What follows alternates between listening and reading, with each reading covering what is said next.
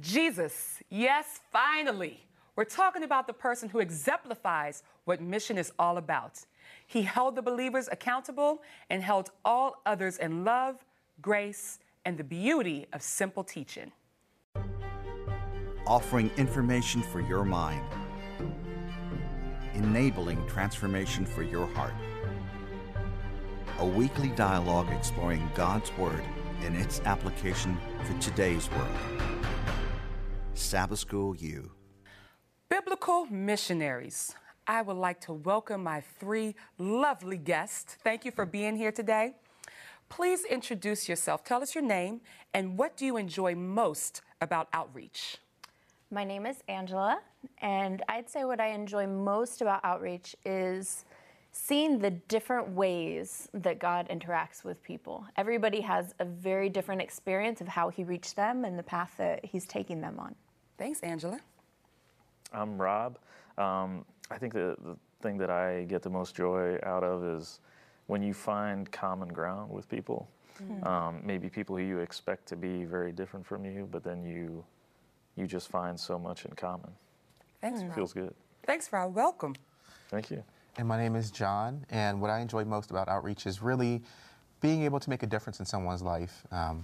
It makes you feel like you're doing, so much, more just, with the very little that you are really able to do. So, yeah. Thanks, John, and welcome. Rob, I'm going to ask you to read the scripture, and then, John, will you pray for us? Sure. Thanks. All right, no problem. This is John chapter 20, verse 21. So Jesus said to them again, "Peace to you. As the Father has sent me, I also send you." All right, let us pray. Dear Heavenly Father, we thank you for this opportunity to gather together to discuss your will and your word, Father, that Jesus was the ultimate missionary, Father. So guide our discussion and help us to be a blessing to others. In Jesus' name we pray. Amen. Amen. Bless God. Jesus, the master of missions.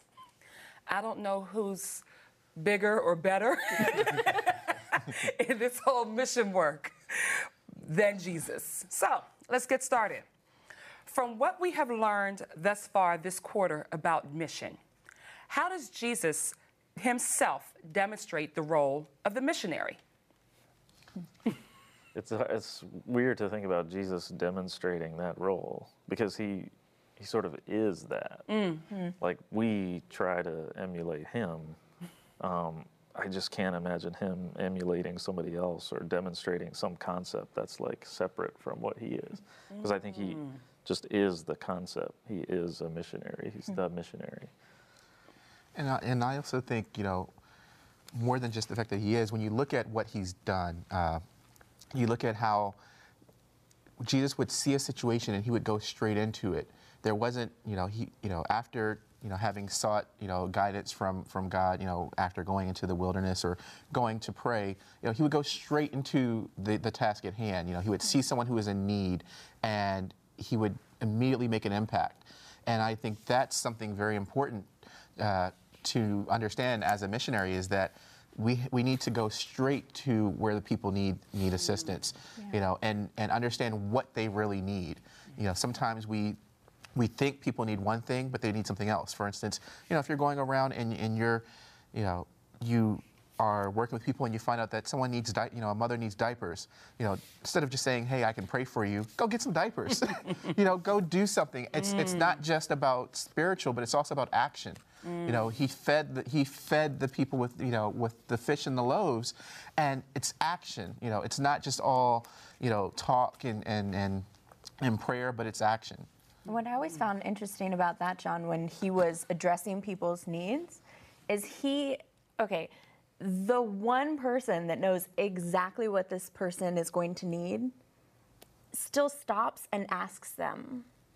Very rarely do we see him going up and saying, "You need to be healed," or "You need food," or "You need water." But he approached people and would say, "What are you doing here? What do you need? Why are you here begging? Why are you coming?" He allowed people to interact with that and to express to him what they felt they need. And a lot of times he would address that and say, "Now let me tell you what you really need. Now that we've taken care of this, let's take it a little bit deeper. So it wasn't him just coming up and imposing his mission on them, but letting them accept it and ask for it in different ways. Yep, I agree with that, because when you think about how you deal with people, if there's something blocking them from hearing the message, God has to be able to remove those things. And so Jesus does that routinely. As you said, he removes the barriers from hearing the gospel message and hearing the message of salvation and hope. And it's I'm trying to remember where I'm going with this. That's okay. But I really feel like it's very important, and Jesus gives people a chance to tell their story, because so often, people who are being helped don't get to tell their story. They just receive aid, they're receiving whatever help they're getting, but no one's actually listening to them and taking the time to care about them as a person. And I think that's the other part of Jesus asking people, well, what do you need? Is he wants people to understand that he cares about your story, and not just here's something that you need, here's something else you need, all right, have a nice day, but I want to know you. Mm-hmm.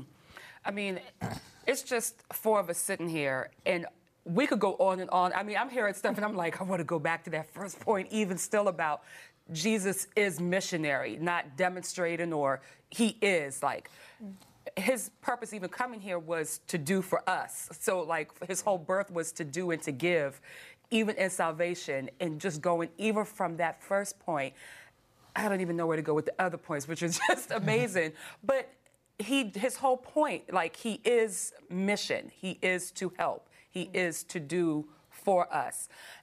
But yet in that process, he doesn't impose. Yeah. He gets a chance. I liked what you said as well there about he asked, because everybody didn't receive his message. Everybody didn't take from it. The rich ruler, this was like, well, I'm going to take my money and I'm just going to go. I'm not going to give up some stuff. He asks so that we can come to the realization, because he knows what it is we need. And as missionaries, as we go out to the world, we cannot beat people over the head and, send them to, a heaven or to if you beat them over the head. and probably imprisonment. But we have to share the message in a way that allows people to decide what it is that they want to do, because at the end of it, it is really a choice.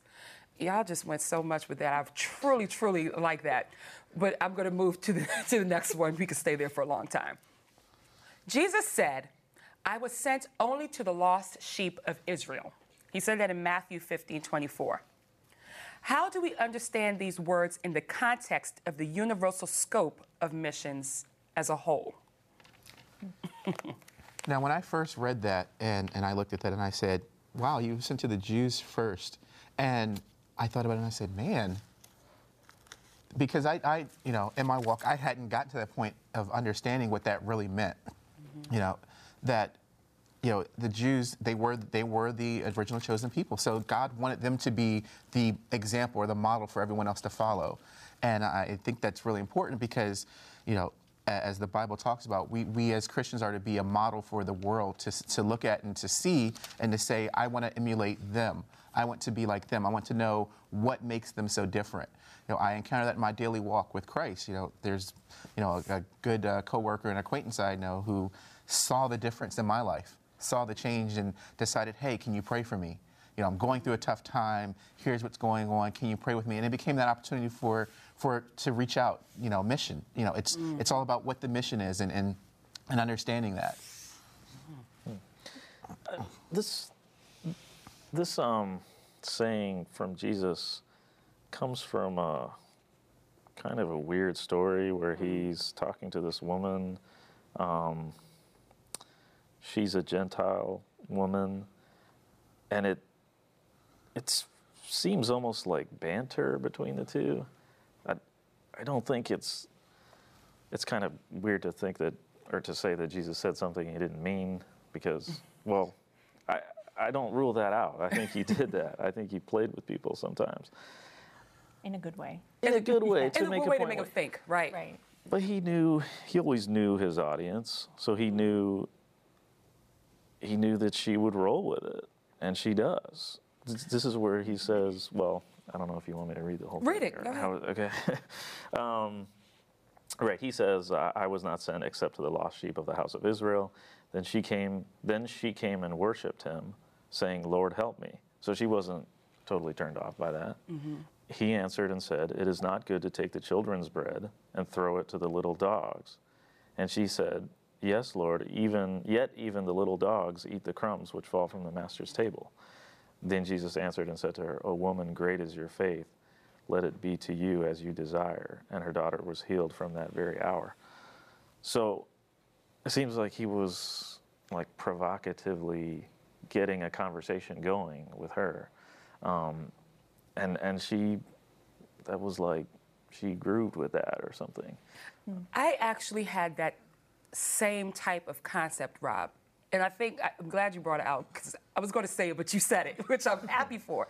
I kind of felt it was a little bit of sarcasm and a little bit of a test. I mean, we know at times he's been able to, especially with the Pharisees and so forth, he's like, if you can't answer it, I'm not going to answer it either, when they ask questions. So we know that he's able to roll with things, and he knows his audience, and he knows what he's talking about. But in this context, I kind of felt that it was a bit of a test to see how much does she want him? How much does she need him? Is she going to recognize that? And she did, because it said that she came and worshiped him, even though initially he was kind of like, well, this is what it's for. But she wanted him so much, and what she knew, the power that he has and who he was, that she said, that's not, whatever you said is not enough to get me off target. I need this healing for my daughter, and only you can do this. So I'm going to I'll take the crumbs. And from that, it expanded her faith, showed and demonstrated her faith, and that was the ability to be able to heal her daughter.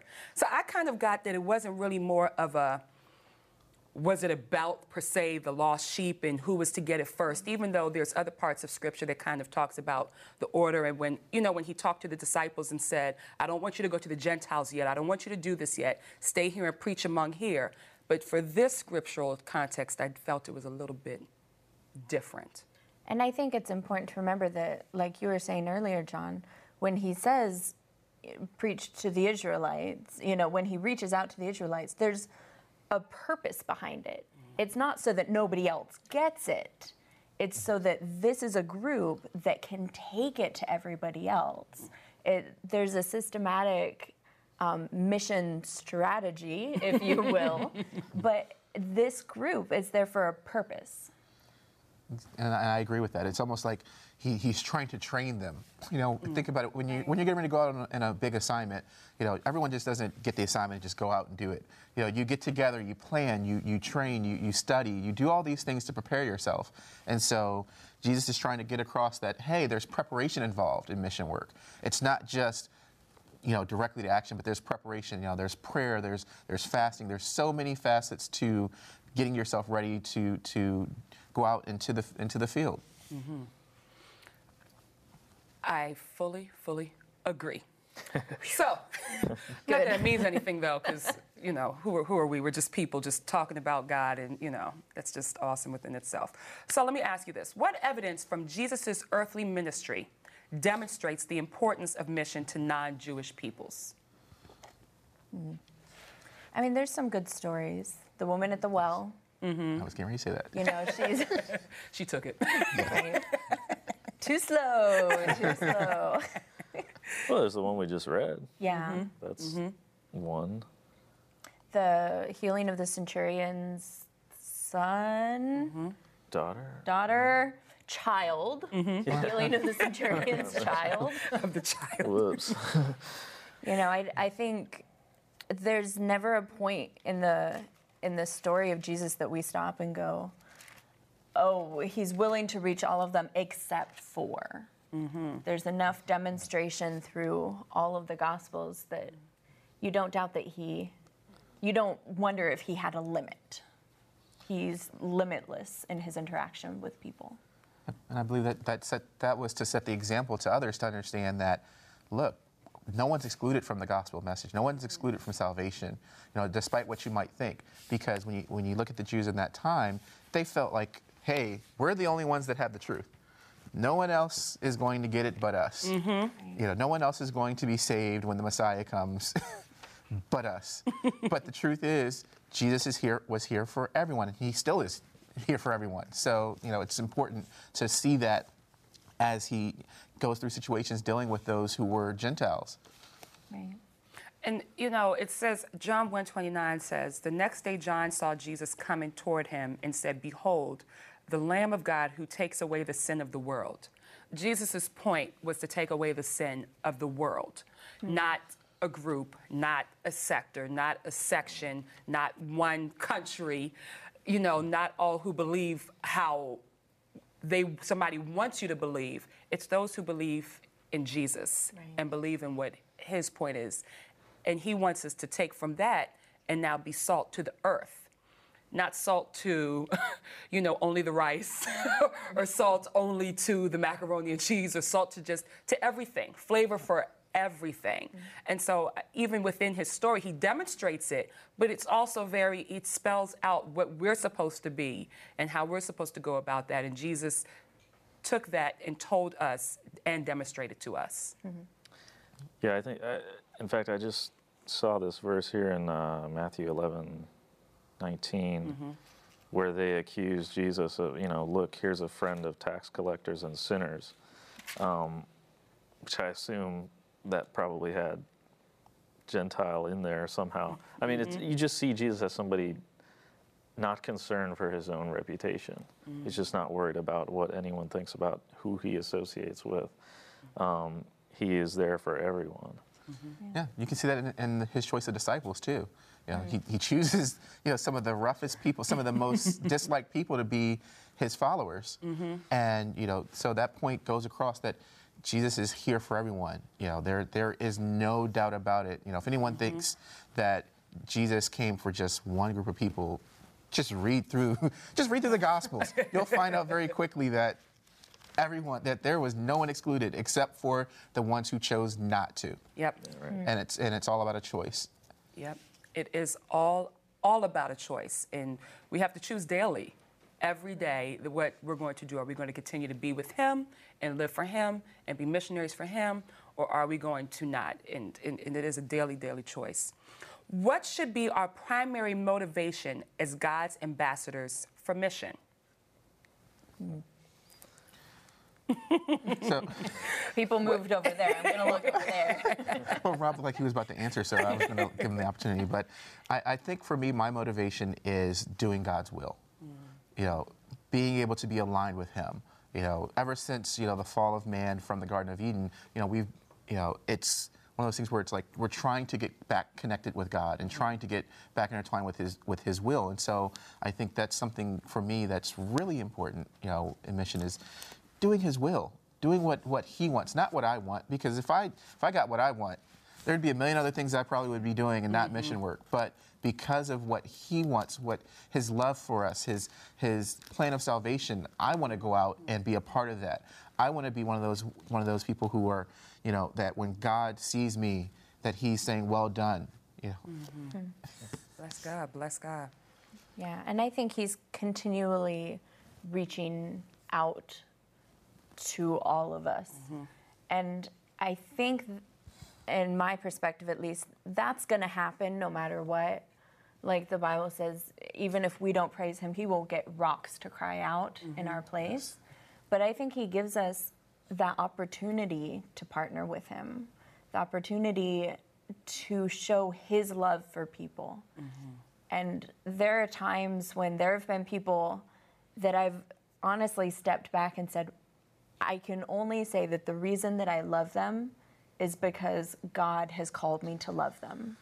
In and of myself, I probably wouldn't have gotten there. I'm too selfish, I'm too lots of things.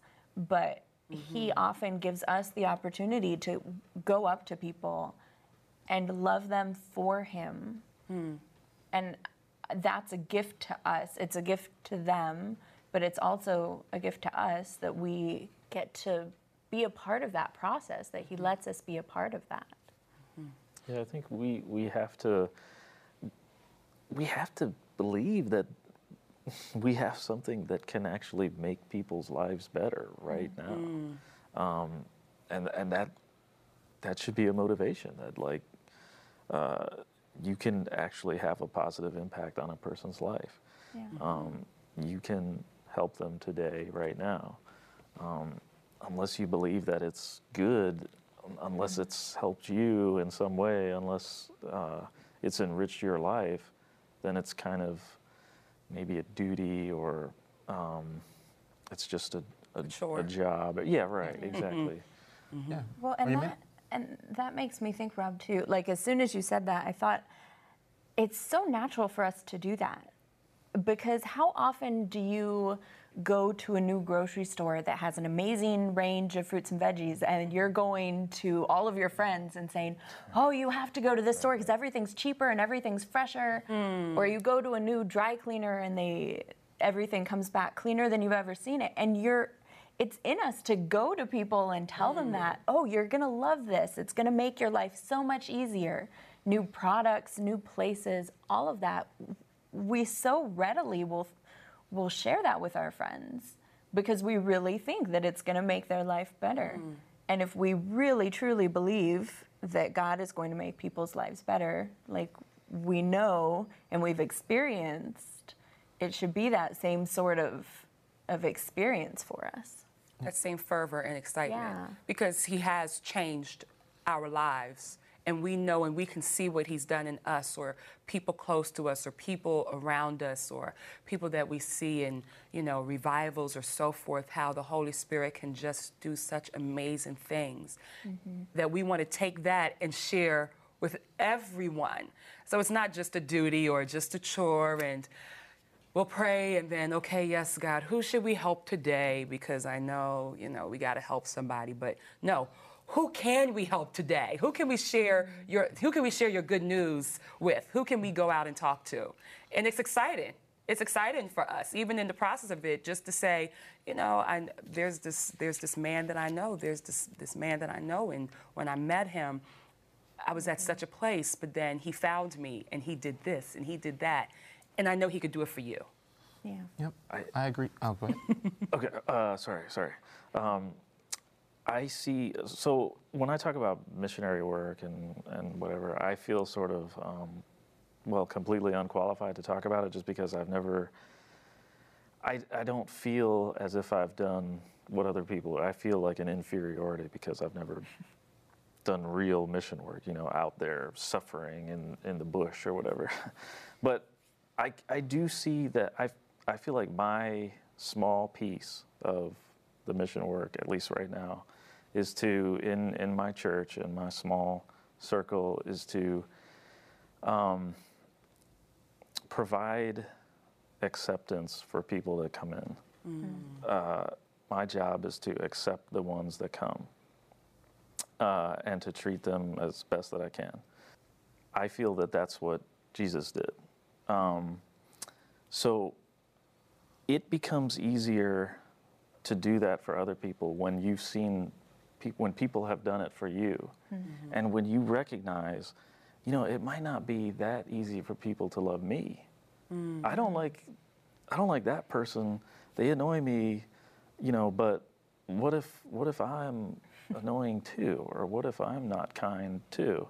I'm not perfect. So it can be that that returning of something that you've received that can be your motivation to do the same to others.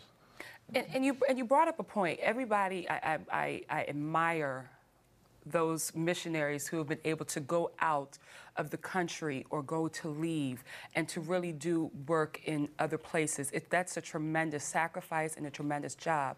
But plenty of people may not have that opportunity. But wherever we are missionaries. We are missionaries when we go into the grocery store. We are missionaries when we go to school, or we go to work, or we go wherever we go. We are missionaries because we are representing Jesus Christ who saved us. And so every interaction is an opportunity to bring the gospel. And so we can bring the gospel just by how we live, by being kind, by allowing some things to go past and to just, instead of reacting, to pray. And so it is bigger than just going into the fields. It is just where we are in our homes and our daily lives. Let me ask you this. In what ways can we make sure our mission to make disciples includes both physical and spiritual care? Well, I think first and foremost is when you're going to do any type of mission work, whether it's mission work in the traditional sense of going to another country or whether it's locally, it's talking with the individuals to find out what their real needs are. You know, what do you physically need? You know, are you hungry? Are you thirsty? Do you need clothes? Do you need shelter? And then once you've, you know, following that example that Jesus gave, he addressed the physical need, and then the door is open for that spiritual need, because it's all about relationship. You know, people are going to be receptive when you have established a relationship. Most people, if you walk up to them and say, you need Jesus in your life, are going to look at you and go, okay. And even if they are Christian, they may look at you anyway and go, this person is crazy. You don't just walk up to people and say that, but there are people that think that that's the appropriate way. But when you look at Jesus' example, he always made sure to find out what someone needs, and we have to do that too. You know, taking that time to hear the story, as I said earlier. Thanks, John. And you said before earlier, like a point of if a child needs diapers and the mother says their child needs diapers, instead of just saying, I'll pray for you, if you have the money or you know anybody who has the money or you can ask someone or anything, get the diapers. You know, Maslow's hierarchy of needs starts at the basic level: food, shelter, water. You know, those basic things, because if you're really hungry or you're really thirsty, can we really hear you talking about true. Jesus? Because my belly is grumbling or I'm dehydrated. And so I really would like to hear it, but I can't. That's so true. And Jesus, even, you know, when he was talking with, I believe it was the Pharisees, saying, you know, hey, it's the Sabbath, but if your ox fell in a ditch, aren't you going to get him out? and I think sometimes we get so turned around about not doing things, you know, for others on the Sabbath, you know, not going and getting diapers or something that someone needs, but we need to address those things regardless of the day. Thank you all so much for this wonderful discussion. If you would like to contact us, please visit our website at www.sabbathschoolu.org. That's www.sabbathschool.org. Remember, the goal of Bible study is information and transformation. It's for the head and for the heart. For Sabbath School U, I'm Janelle Phillip.